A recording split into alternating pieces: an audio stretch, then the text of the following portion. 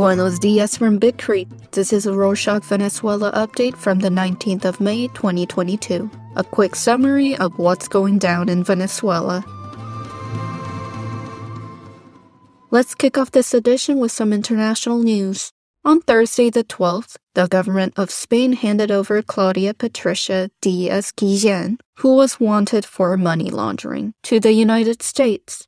Guillén and her husband were involved in a corruption scheme. She is best known as Chávez's nurse. In the Chávez administration, she was the treasurer of the nation, as well as the president's nurse in his last days. Guillén's defense attempted to bail her out, citing that she is not a flight risk, since she has no money and is unable to return to Venezuela due to her life being in danger.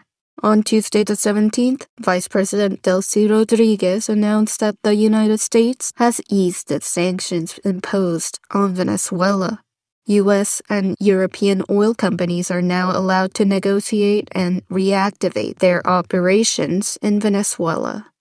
Juan González, Joe Biden's top advisor to Latin America, warned that if there were no major changes in the Maduro administration, sanctions would be reinstated. After some media outlets published that Plataforma Unitaria, a group representing the opposition parties, was the one who requested the lifting of the sanctions, the group said that it was fake news.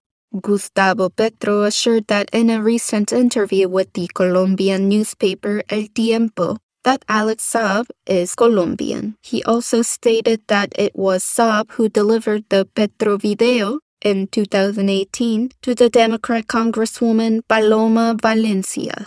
This was a controversial video in which Petro can be seen receiving bags filled with cash from the hands of Juan Carlos Montes, today a fugitive from justice. From Miami, Alex Saab assured that he has nothing to do with the video.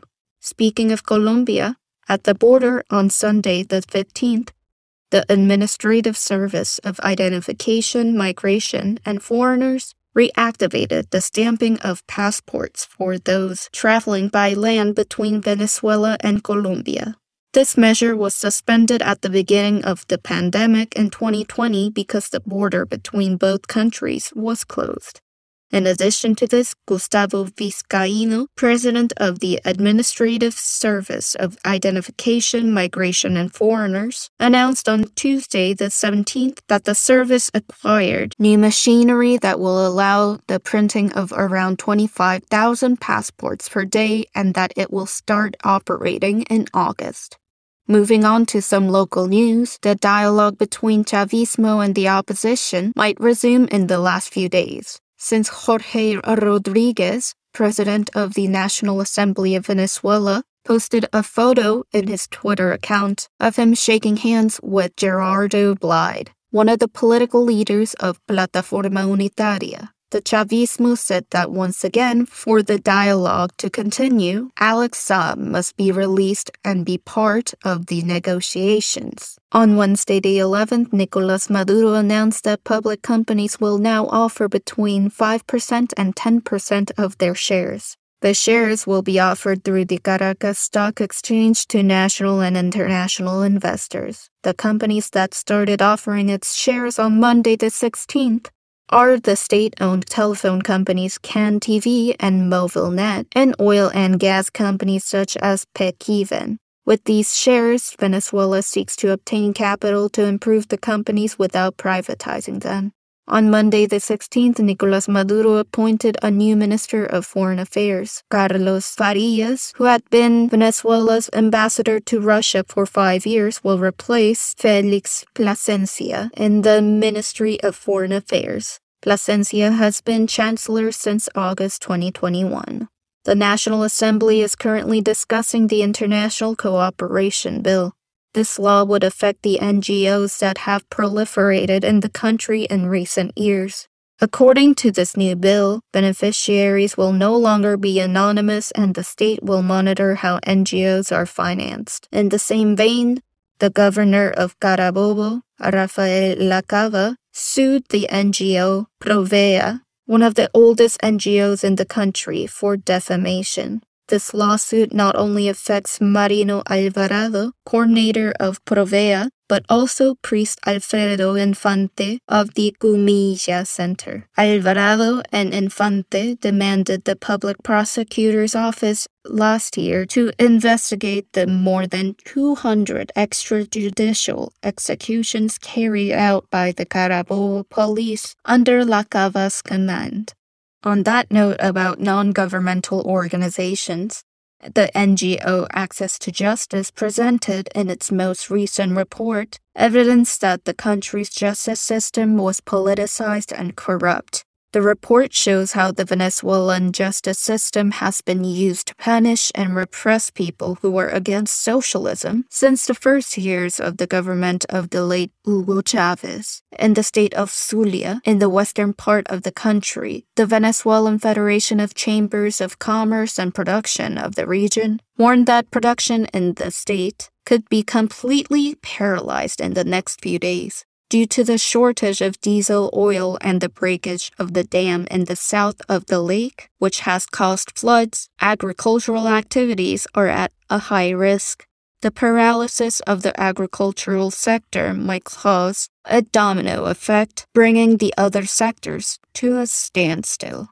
In economic news, among the agreements between Venezuela and Iran, the state-owned National Iranian Oil Engineering and Construction Company recently signed a contract for more than $100 million with the Venezuelan government. With this contract, the Iranian company will repair and begin operating in El Palito refinery located in western Venezuela. On Friday the 14th, Venezuela asked Qatar to work together on the 4 projects proposed through the United Nations Industrial Development Organization. With these projects, Venezuela seeks to increase the production of agricultural and biological inputs for fertile soils, as well as to create a biocontroller laboratory in Venezuela. Moving on to some news on health, during the course of 2021 and 2022, an increasing number of cases of diphtheria and polio in children have been reported. Maria Eugenia Landaeta, head of infectious diseases at the University Hospital of Caracas, said that if vaccination campaigns are not encouraged, epidemics will break out. The same alert was also issued by the World Health Organization and the Pan American Health Organization. Meanwhile, hundreds of parents cross daily from Venezuela to Colombia to vaccinate their babies against rotavirus, pneumonia, and HPV, among others. People need to vaccinate their children abroad because in Venezuela, the access to vaccination is not guaranteed since health centers do not have a vaccine supply schedule. On Sunday the 15th, workers of Parque del Este in Caracas reported a massive proliferation of rats. In a video posted on Instagram, rats can be seen eating the food that was meant for other animals. Health experts said that if the proliferation is not controlled, there's a greater chance of citizens getting infected. That's it for this week. Thanks for joining us. Do you like our updates? Tell your friends. You don't? Tell us how we can get better. Let us know your thoughts and ideas by emailing us at venezuela@rorschach.com or follow us on Instagram at RorschachVenezuela and Twitter at RorschachV. Hasta la próxima.